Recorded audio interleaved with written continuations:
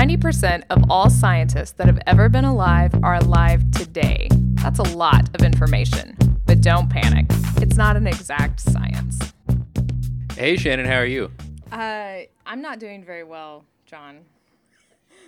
Why not? I'm busy getting ready for the end of the world. I don't know if you've read this article, but we're having a really close asteroid flyby. Well, maybe. Look, when I say maybe, I mean, the small error bar. But this error bar on this asteroid flyby March 5th, it's huge and terrifying. Yeah, it could come pretty close. Right. If it's on the very outside realm of the model possibilities. Right. So one end is 9 million miles. Big deal. Don't care about that. The other end for how close this could get is 11,000 miles. 1,000. Yeah, is that miles or kilometers? It's miles. I know. Isn't it awful? I don't mean to say it, but yeah, it's miles. Wow. Exactly. So I've driven 11,000 miles. Yeah, 11,000 miles is not all that far. In fact, that's between geosynchronous satellites orbit at 26,200 miles, plus or minus. Mm-hmm. So that's between us and our geosync satellites if it's on that end of the error bar. Not even that. It's halfway between us and geosynchronous satellites. That's incredible. So you'll see why I'm, prepping right now. I mean, he's tiny, I guess. He's only about 100 feet in diameter, but that would make a significant dent in your day. That would make a pretty big hole, and it comes in at, an incredible speed. Mm-hmm. Yeah, so that's what I'm obsessing about this week. Oh, my. Well, it's actually a pretty nice way to lead on in to what we're going to talk about this week, because this week we are going to talk about outer space and the moon.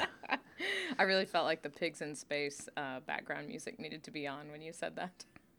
Yeah, we'll put it in post. Excellent.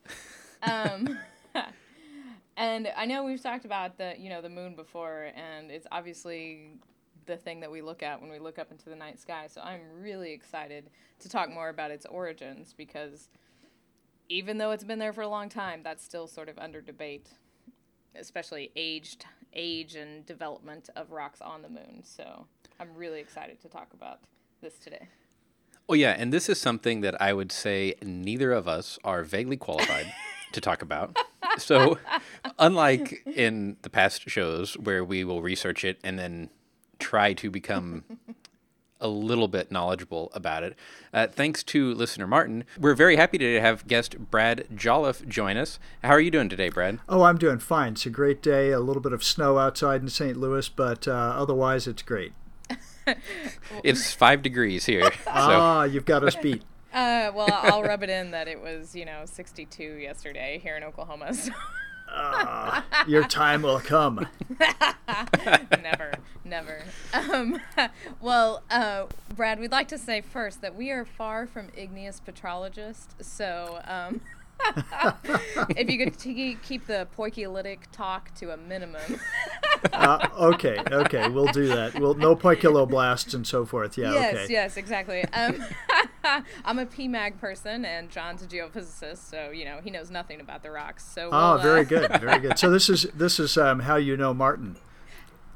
Yes, exactly. I know Martin through doing earthquake seismology, and he tells me that you're going to tell us that the moon is not all westerly granite, which is what all seismologists think the entire Earth is. So, well, there are those who would say the interior of the moon is olivine and the crust is plagioclase, but it's not that simple. Oh.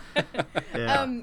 Well, before we go there, could you tell us just a little bit about your background? So, our listeners know all about what we do, but they may not be, igneous petrologists either. So. Okay, well, sure. I actually I was an undergraduate at Furman University in South Carolina, and that's where I got interested in geology. First geology course I took, I knew that was the way to go, and so I got my degree in geology. From there, though, I went into the Army. I spent 6 years in the Corps of Engineers, actually doing combat engineering as opposed to geological engineering, but I still had this interest. And so when I finished my time on active duty, I went back to graduate school, and I went to the South Dakota School of Mines and Technology in Rapid City, South Dakota. The idea was to become a petroleum geologist, believe it or not. But that was in 1982, and in that year, the petroleum industry had some hard times, and so I ended up going for a PhD and studying igneous petrology. In fact, studying granites of the Harney Peak granite in the Black Hills, which hosts Mount Rushmore. Oh, wow. I think it's impossible to go to South Dakota and not, start to look at these igneous rocks. I camped out there for a couple of weeks a year or so ago, and despite my better interest, I did a lot of looking for awesome, what are those things called? Well, no, it's gone. Never mind. What you were probably looking for, the Black Hills also hosts a world-class set of pegmatites. That's what I was looking for. And pegmatites are interesting, and they're relevant to my story because they're the extreme fractionates of the igneous world. In other words, you fractionate something and keep fractionating it, and you concentrate rare elements. And it's a very interesting thing. And that's what I actually did my PhD on. Oh, okay. But instead of following that line of work, I had become a student of Jim Popike, who was one of the scientists who worked with Apollo samples in the early days. And he maintained that work and, in fact, taught some courses on the moon and on igneous petrology and mineralogy of the moon. So I got very interested in that and, in fact, got a postdoc at Washington University, where I am now, working with Larry Haskin, who was also one of the early scientists, geochemist, working on lunar samples. So I came here and actually got started working on Apollo samples. And the interesting tie to pegmatites is that I immediately got interested in the Apollo 14 and Apollo 12 samples that represent the most extreme fractionates of the moon. And most people don't really know about this. It's very interesting that the moon had some late-stage volcanism that produced some very interesting little, sort of in a microcosm, things that are analogous to pegmatites. So I got interested in that, but interested sort of in the whole moon. Worked on Apollo samples for at least a decade before I got into remote sensing. Then I started doing some lunar remote sensing about the time the Clementine mission in 1994 and the Lunar Prospector mission in 1998 got going. And that was interesting because we could extend what we were learning about the moon from the samples to the whole globe, because those two missions were the first orbital missions that really returned information for the whole moon, including the polar regions. The Apollo samples, the Apollo missions actually did some very good remote sensing, but they were on sort of equatorial swaths of data. So we got a view of the whole moon, and that became my passion. Now, the next thing that came along were lunar meteorites. These are rocks from the moon, blasted off the moon, that are now found on Earth, in Antarctica and in the dry, hot desert regions of the Earth. So we study those here. I work with my colleague Randy Korotev, and we study lunar meteorites. We take them apart. We look at the geochemistry, the mineralogy. How do they compare to the Apollo samples? What can we tell about the moon that we didn't already know from the Apollo samples? Where do they fit in this whole global scheme of things that we get from remote sensing? So that's what I do now, and that's just been a lot of fun. So I've been studying Apollo samples for 30 years and doing the remote sensing studies for about the last 15 years. And very interestingly, I now work with the Lunar Reconnaissance Orbiter for sort of the global view of the moon. Wow, so that's quite the span. And I'm actually curious, you said that a lot of the Apollo data was around the equator, and that was mostly just because we landed on the equator for simplicity's sake, doing the moon missions, right? Right. Well, that's the way the orbits were. So the orbiters were sort of subequatorial, and then they would release the landing modules. The landing modules actually strayed a little bit to the north in the case of Apollo 15. But yes, they were sort of in that equatorial swath. So it really took until the mid-90s until we got these two orbital missions to really get good data for the whole moon. Of course, now we've had a whole suite of missions in the past decade or so, international missions, including the one currently operating, Lunar Reconnaissance Orbiter, that is really mapping the moon in great detail, much more so than we've had in the past. So we know, we've talked about this on the show before, we get pummeled with, tons, literally, of dust all the time here on Earth, right? And so you're looking at these lunar meteorites. Could you just explain really quickly maybe how you can tell they're lunar meteorites versus Martian meteorites versus stuff from an asteroid? Oh, absolutely. It's a great question. It's one we get all the time because a lot of people would like to think they've got a lunar meteorite. Yes. And a lot of people send their samples, and collectors too, who really know they've got a lunar piece, they'll send it here. My colleague Randy Korotev does a trace element analysis that really nails it down. But here's how we know. It's because we have Apollo samples. We know some of the key geochemical traits that distinguish the lunar samples from terrestrial, from Martian. There are certain things that distinguish all of the different planets and meteorite parent bodies, if you will. Some of that is geochemistry. So even though the rocks may be similar to terrestrial rocks, there will be something like the lack of ferric iron, the lack of 3+ iron on the moon is one of the things that's a signal. When we see a lunar sample, we look at the assemblage of minerals and we see very high calcium plagioclase. And if we analyze the trace elements, it'll have a big positive europium anomaly. So there are some fingerprint kinds of things that really distinguish these. One of my favorites is a phosphate mineral called marlite, which it's calcium phosphate, very similar to apatite. And in fact, apatite also occurs on the moon. But the marlite that forms on the moon so far has a chemistry, a composition that we don't see in any other samples, not in Martians, not in meteorites, only in lunar samples. And even in the terrestrial samples, we don't see these same compositions. So we can, you give us a thin section, give us a little chunk of rock, we can tell you for sure if it's lunar. Excellent. Wow, and can you narrow down lunar regions, say polar regions, versus the mare, that kind of thing, from just the geochemistry or not? This is me not knowing anything about geochemistry. Oh, but that's a great question, and that's sort of something that we try very hard actually to do, because we have global mapping now of several elements, in particular iron and thorium. You might say thorium. How come thorium? Isn't that a trace element? Well, by gamma ray spectroscopy, you can sense thorium from orbit, the thorium concentration. So we sort of know the distribution of iron and thorium on the moon, and we know the distribution of many of the other elements. You mentioned the Mare basalt regions, so there are vast regions of basaltic volcanism on the moon, and those are very high in iron, relatively low in thorium. They really stand out like a beacon, not only in images, but also in their geochemistry. There are other regions of the moon that are very high in thorium content, and they're sort of have specific locations. So if we get a sample, a lunar meteorite, that say is high in thorium and intermediate in iron content, we can narrow down or constrain the parts of the moon where that must have come from. See, and this ties back into you wanting to be a petroleum geologist, because we look at thorium gamma ray spectroscopy all the time. Ah, very good. That's right. It's wonderful because it's naturally radioactive. Otherwise, we're relying on cosmic rays to produce a little bit of gamma ray output at the surface of the moon everywhere. And so all the elements produce a little bit of this signal, but thorium is producing it all the time on its own.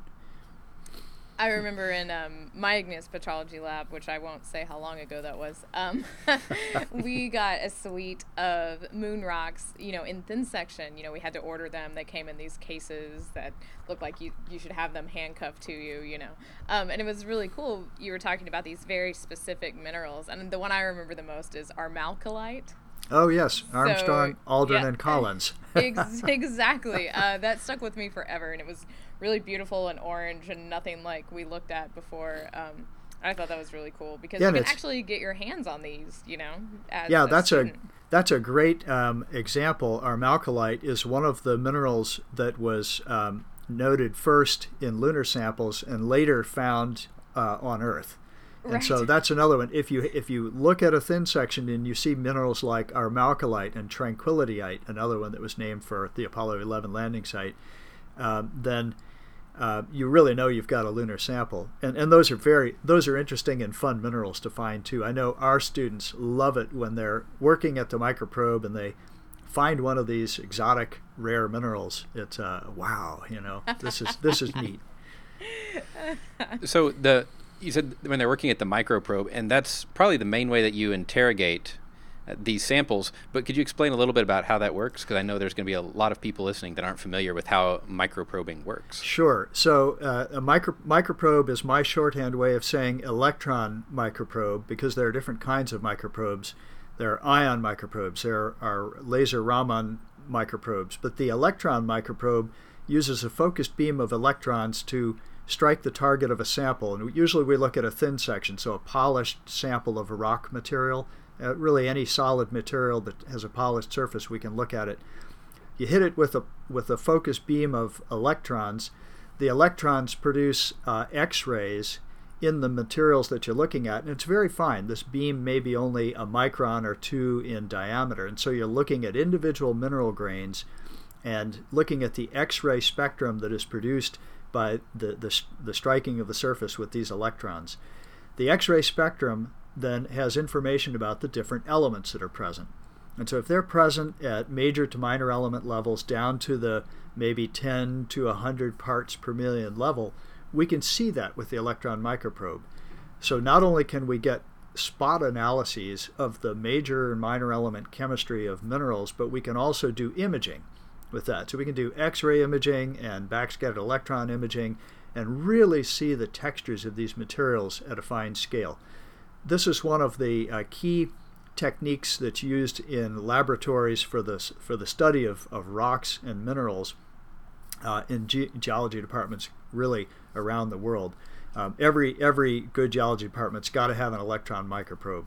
It really complements what you can do with optical microscopes and other kinds of analyses. We just got a new electron microprobe to replace our old one, and I remember, polishing my sample for hours to get it down to stick it in there. Yeah, well, and it's wonderful though. Once you do that, you're highly rewarded. Exactly. We also just got a new scanning electron microscope, so like coupling those two together. This isn't just for lunar stuff like you're looking at, but anything that we look at too. Those microscopic sort of examinations of both the chemistry and the structure tell you so much about how rocks are formed and what's happened to them after formation. Yeah, it's especially important for us though because we've got very tiny samples in many cases, and so the Apollo samples are precious, and if you request them from the archive at Johnson Space Center, you'll get samples, but usually they're very small, and also many of them are breccias. And so the information you're looking for is locked up in a tiny clast of a rock that's in an impact melt breccia or some other thing that when you first look at it, you say, oh my gosh, how am I going to get any information out of this rock? But then you interrogate these little clasts of igneous and sometimes slightly metamorphosed rocks, and you can get that information, but it needs microbeam techniques. And so the ion microprobe is another technique that's become very, very useful and big in extraterrestrial material analysis. So you say that there's limited quantities of sample, and I know we had several sample returns from Apollo, but roughly how much lunar material do we have on Earth now to look at? Okay, so Apollo samples, about 382 kilograms. And I'm sorry, I think in kilograms. That's something like 800 pounds, or a little over 800 pounds, so you can think about it that way. Those were the Apollo samples. The Luna samples, which a lot of people forget about this, the Soviet Union had 3 missions in the 1970s that actually robotically returned sample material from 3 different locations. Those were much smaller, however. That's only 320 grams. Oh. Okay, so we have 380 kilograms of Apollo samples, 320 grams of Luna samples, and then in comes the lunar meteorites. The lunar meteorites, which continue to be found at a pretty good pace, are now well over 100 kilograms. So not the size of the Apollo sample set yet, but growing and getting pretty big. Wow, that's actually a lot more than I expected. That's a lot of rock. It's a lot of material, and I tell you, a lot of the mass is still curated at Johnson Space Center, which is a good thing because we keep coming up with new techniques to analyze these materials. Yeah, I mean, I imagine it's a pretty competitive process just to get some of the sample to work on because it's such a precious thing. It is. I wouldn't say it's competitive, but I would say you have to have good science. You have to actually have proposed to do something that's pretty useful with the samples. There's a committee that actually looks at the requests for samples and decides, okay, that's a good use. Okay, that's not a good use. If you want to get 10 kilograms to grind up to make some kind of a powder that you can then do some experiments in, you aren't going to get it. So, it's that sort of thing. So are there any prospects for getting more? Oh, well, there certainly there are prospects. There are two things come to mind there. One is back in the mid-2000s, actually, the country and NASA was sort of on a trajectory to get back to the moon, and in fact we now have some new rockets that NASA has developed that can allow us to do this, to get back to the moon with humans and potentially do some science there and return samples in the same way that the Apollo missions did. So in fact, studies have even been done to determine what would be the optimal mass. If you're going to do a number of different kinds of experiments, let's also do some field geology, let's do some sample collection, and see what we can do there. Well, right now that program is a little bit on hold while NASA sort of sorts out what's going to be the next big thing to do with humans. Do you go straight to Mars? Do you go to Mars by way of the moon? Do you actually try and do some on-surface science? So we're still working that out. There are also possibilities to get samples back robotically, just the way the Soviets did in the 70s. So there are a number of concepts that are on the books that are at least in concept form of great interest to us that we would like to do with just a robotic sample return. Land somewhere on the moon, collect some sample, maybe you use a scoop, maybe you use a little rover to fetch some materials, return it, get it on the spacecraft, launch it back to Earth, and then look at those samples. Now you might say, why do that when we have the Apollo samples and the lunar meteorites? Well, the moon's a complex place geologically, and we've really only investigated a small area of it. If you plot all the Apollo landing sites on a globe of the moon and then put a circle around them, you see it's really a very small area. We haven't been to the poles. We haven't been to the far side.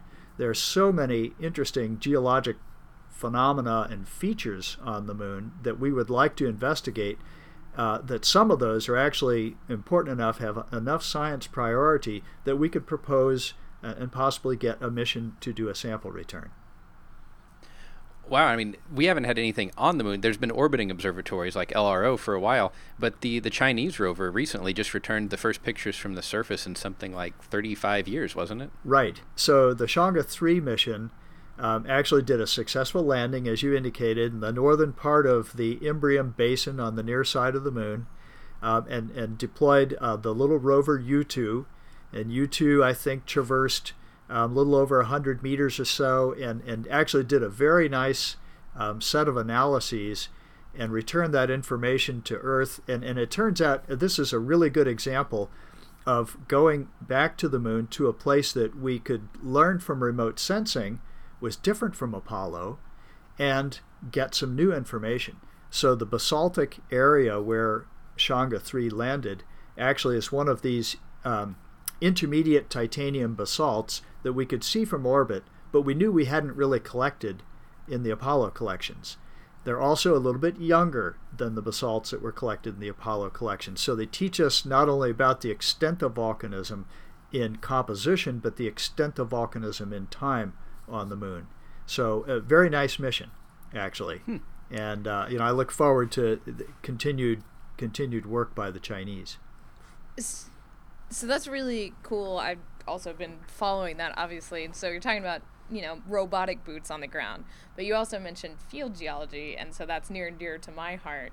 So I was going to ask you, you play a lot on Google Earth, and you show students air photos and how you can map from air photos, but there's also Google Moon.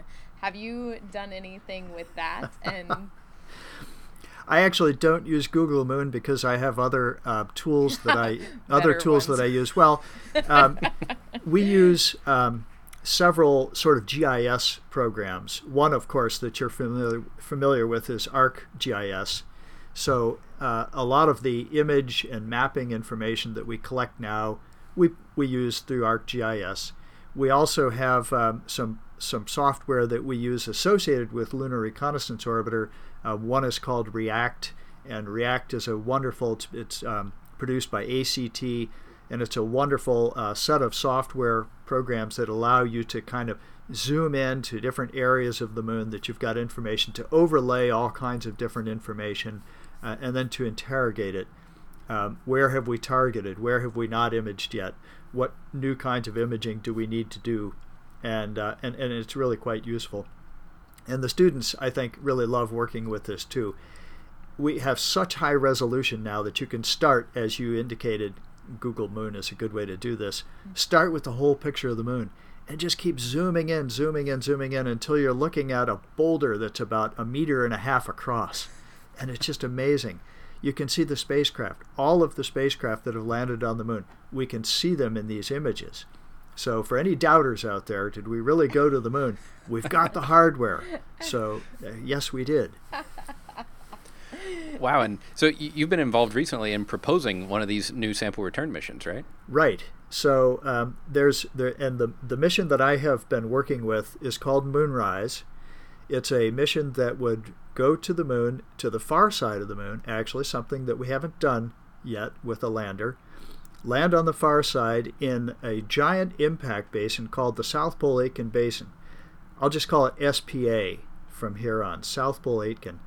It's not at the South Pole, but it's named that because it actually extends. It has a rim that's at the South Pole and another rim that is almost at about 15 degrees south latitude. So it's huge, 2,200 to 2,500 kilometers in diameter.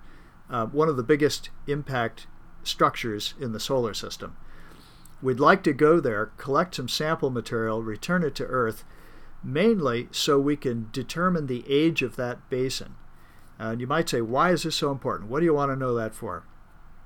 Well, on the moon, we know from the Apollo samples that a lot of the very large impacts that occurred, these are the big impact basins that you can see on the near side when you look at the moon, the Imbrium Basin, the Serenitatis Basin, Tranquillitatis, all these big impact structures occurred around 4 billion years ago.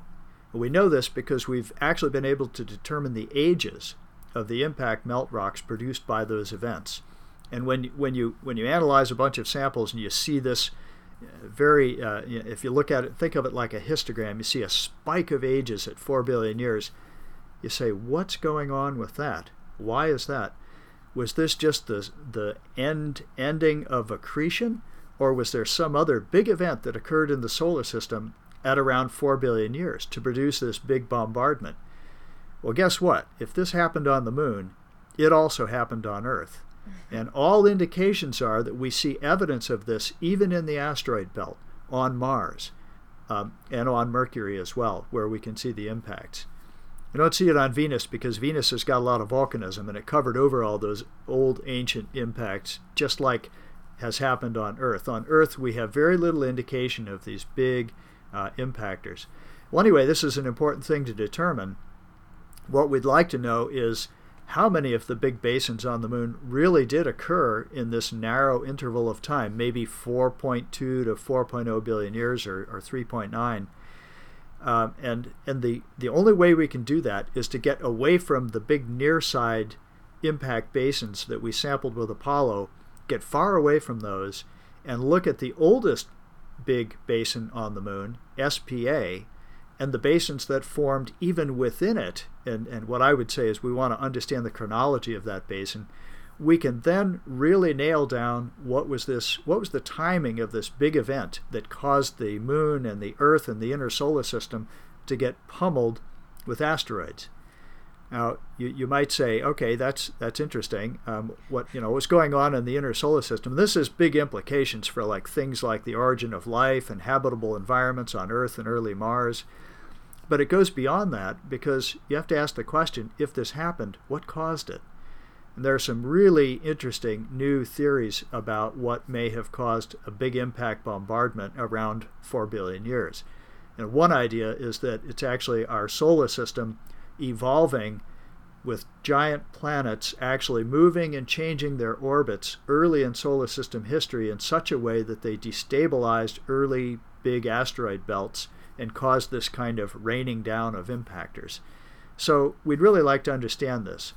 It's a mission that, instead of, say, getting new images of a planetary surface, because we already have the moon, it's looking into deep time instead of at high resolution on the surface. We're looking at high resolution back in time to try to understand the early history of the solar system. So those are the samples I'd really love to get. And there's lots to learn about the moon from these samples. There are other possible sample return missions, but that's the one that I've proposed. So I imagine that's logistically very challenging to do any work on the dark side, on the far side, because you've got all kinds of communication problems. I'm assuming you have some kind of an orbiter that's doing your relays, or right.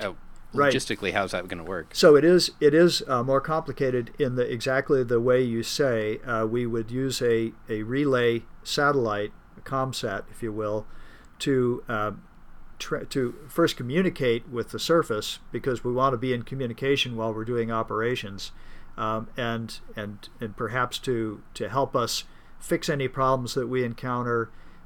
So we want to have that relay satellite there. One could do this entirely autonomously, but that wouldn't be nearly as much fun and interesting to the public. We want to be able to say, right. How are things going? You mentioned, I wanted to say it's the far side, and we would land during the day on the far side, so we would be operating only during the day. And that puts a constraint on us, but fortunately the moon's day is in about half a month on Earth. So we would actually have, maybe 8 to 10 days to do our work, and then blast off and get back to Earth. Now, the reason for doing that is we want to use solar power for everything. At nighttime on the moon, the problem is you don't have the solar power, and things get really, really cold. So electronics may not survive. It makes it more difficult. You might say, well, why don't you just take a little bit of plutonium with you?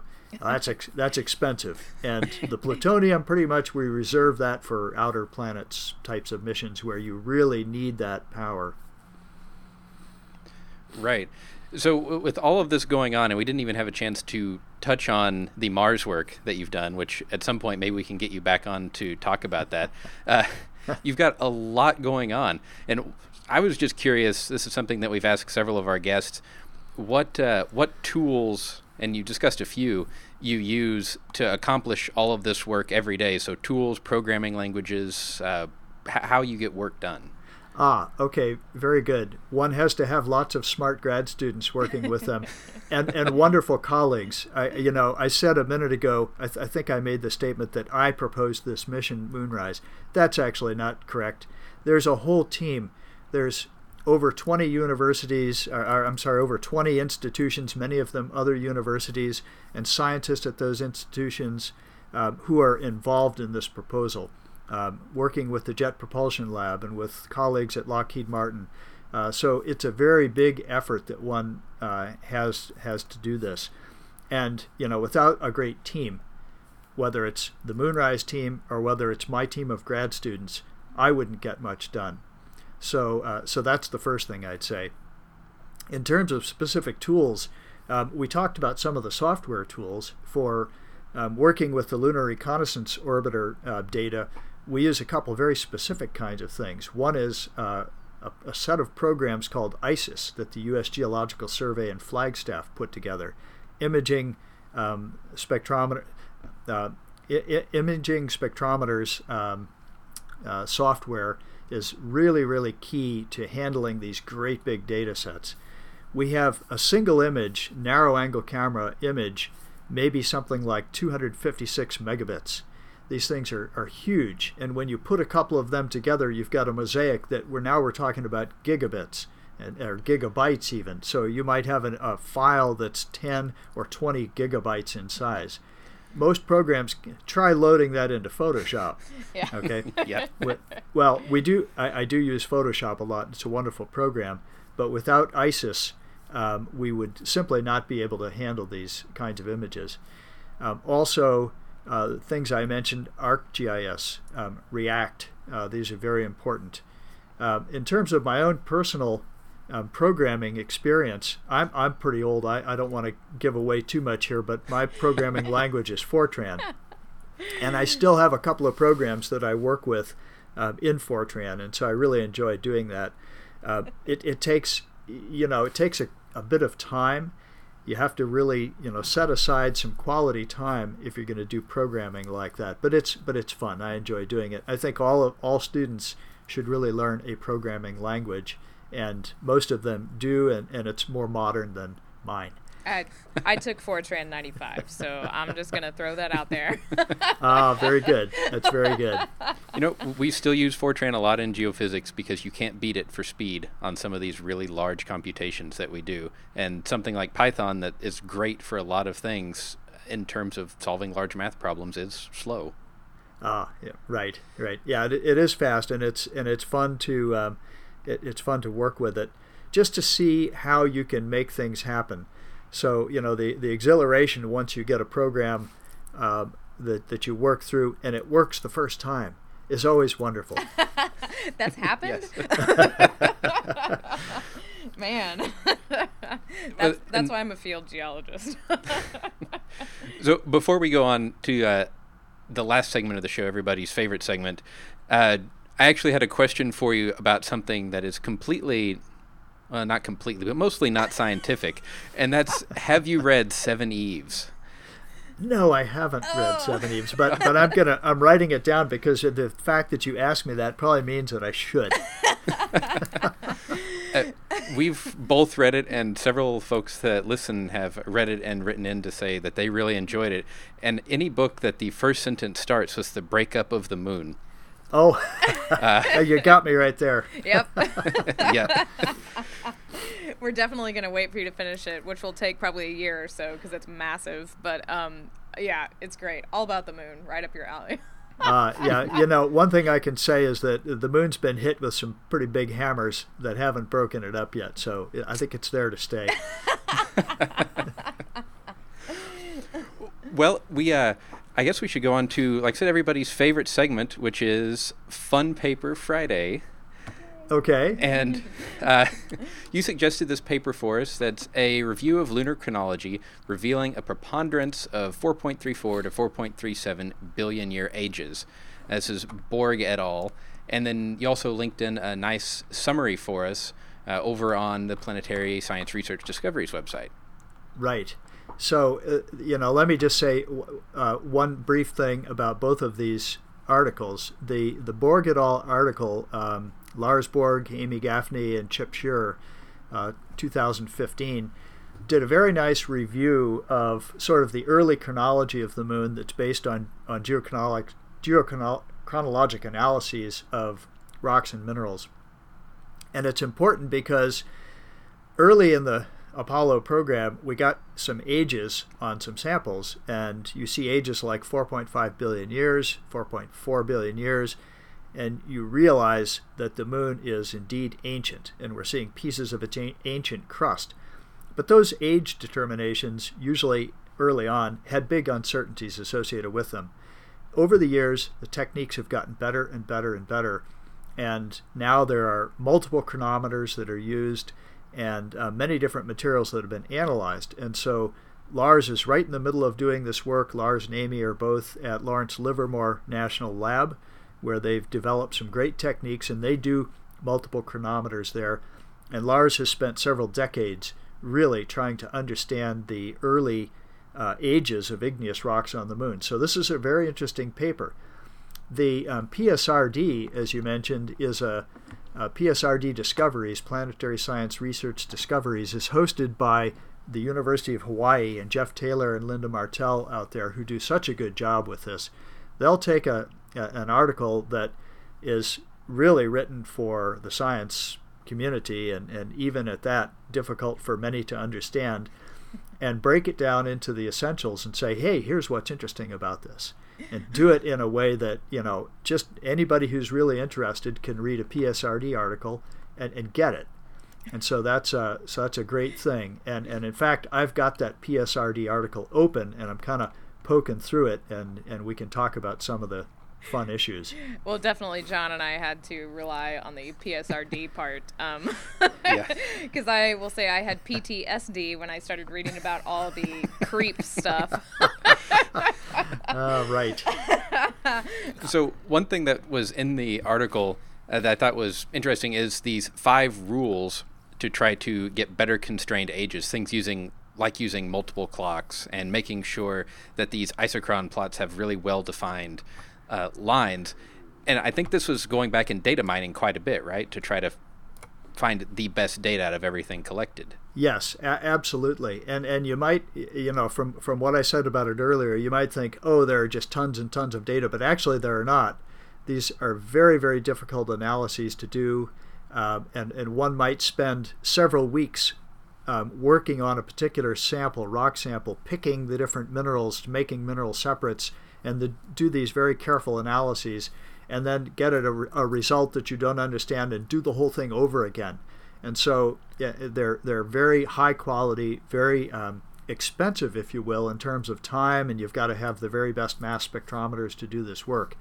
So it really is interesting and good that Lars said, okay, how can we really make sense of some of these early age dates and use the whole suite of analyses that have been done over the years, because we've been looking at these samples now for about 40 years.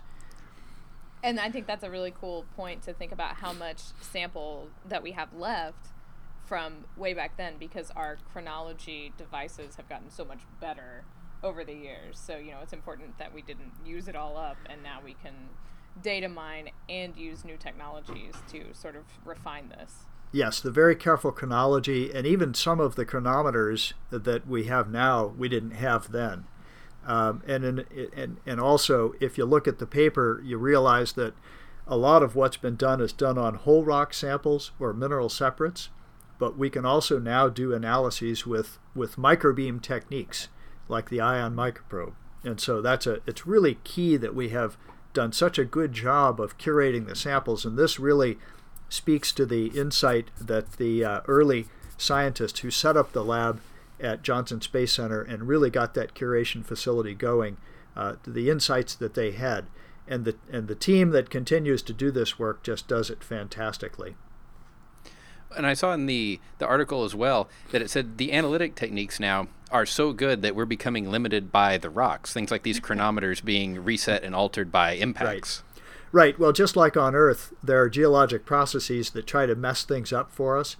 And, anybody who does chemistry or geochemistry and then looks at real rock materials realizes that when you start metamorphosing things and when you start slamming them with impacts and partially melting them, you really can change things. And that's the way it is with the isotopes, too. So that's one reason it's key to look at different isotope techniques, different chronometers, because they respond in different ways to these different processes, especially the process of shock and heating. We have the same problems in paleomagnetism, for sure. Oh, yeah, absolutely. So this study showed that there was an upper limit of like 4.34 to 4.37 billion years on this, and that had some implications for when this strong bombardment happened and kind of what we think about lunar differentiation, right? Oh, absolutely. You mentioned the time period, 4.3 to 4.4 billion years ago. Okay, so let's put that in some context. We think the moon formed about 4.45 or so, close to 4.5 billion years ago. It's not as old as the Earth. We think that the moon was formed by a giant impact into Earth that put a bunch of debris into orbit around the Earth. Some of that debris, very hot, molten, coalesced, formed the moon. And so the early moon was a hot place. It had a magma ocean, just the outer part of it. The mantle was, for the most part, molten or partially molten. And from that crystallized the mantle and then the crust. And so dating these very old rocks gives us the age of the crust. And by shifting that age from, we once thought that it was as old as 4.45 or so billion years, down to maybe 4.4 or even a little bit younger, says, hey, if it was that magma ocean that was responsible for all this, then maybe it took a longer time to solidify than we thought. Maybe it stayed hot. Why did it stay hot? Maybe it's because the Earth and Moon were closer together at the time and tidal heating was a much bigger factor, and it kept the crust, the early crust, hot enough to keep these chronometers from settling in until maybe 100 or almost 200 million years after the Moon first formed. So that's the importance of these early ages. But then, as you imply, there's some other possibilities that come up too. Maybe some of these ages were actually established by a big magmatic event that occurred at 4.3 something billion years. So if multiple chronometers are telling us this, and we've got a lot of rocks of this age, what might have happened? Well, maybe it's actually related to one of these big impacts. Maybe there's a big impact like the SPA impact on the far side that actually caused a lot of melting and magmatism through shock on the near side. And that gave rise to this very common age that we see. Well, we don't know. And this is why there's really a lot of excitement about going back to the Moon, getting more of these big impact ages so we can really work out the timing of events. If it turned out that South Polakian Basin had an age, it formed at about the same time as this spike in magmatic ages, then we'd have strong evidence for a causal relationship there. This even ties back into some of the Mars thing, which I know isn't in the purview of this paper, but, talking about the magmatic processes there, and especially the impact record there, and these large-scale impacts that we don't really have a handle on. Right. Of course, we have a much less of a record of the early years of Mars because most of the Martian meteorites that we're able to do age dating on are in fact much, much younger. Less than a billion, 1.3 billion down to several hundred million years old. We only have a few Mars meteorites that actually give us samples that record those ancient dates. So a lot of what we think about early Mars, we have to actually infer from what we know about the Moon. Right. It just shows how it's all, it's all tied together. So the seemingly unimportance of this in relation to Mars is actually, not true. So. Right. Well, that's fantastic. I really have enjoyed learning a lot about the Moon and a lot about things that I knew absolutely nothing about. We didn't even talk about creep. Well, creep is pretty easy to understand because it's material that's enriched in potassium, rare earth elements, and phosphorus. But what the heck is creep? Well, creep just means it's the primordial, it's the original stuff, and it is kind of fun. It's something that we think about for the Moon almost as unique on the Moon. It's one of those unique trace element geochemical signatures that we keep seeing over and over again in the samples. That's the thing that stuck with me since igneous petrology so many years ago. Yes, right. The magmatic dregs. Exactly. Well, thank you so much for taking the time to join us. This has been a lot of fun. Yes. Well, it's certainly my pleasure, and thanks a lot for having me on. Yeah, and thanks again to listener Martin for getting us in touch with Brad so we could have this conversation. I will say that is one that I thoroughly enjoyed. Oh, yes. So much more to talk about the Moon. I feel several shows that we're going to follow up on a lot of these ideas, and especially these new advances. I mean, Moon's been And hanging we out didn't there even a get to while. Mars. I know. I said Mars twice just to get it in there. But if you have anything that you would like to let us know about, folks you think we should talk to, papers for Fun Paper Friday, anything like that, we love hearing from our listeners. You can always get a hold of us with audio comments or anything like that. We haven't had an audio comment in a while. So just a reminder, all you have to do is use the recording app on your phone, say what you'd like, and email that to us. We're happy to put it on. So Shannon, how can they get a hold of us? Well, you can email us those audio comments, show@don'tpanicgeocast.com. As always, we're on Twitter @don'tpanicgeo. John is @geo_Lehman, and I am @Shannon Doolin. And until next week, remember, don't panic. It's not an exact science. Any opinions, findings, conclusions, or recommendations expressed are solely ours and do not necessarily reflect the views of our employers or funding agencies.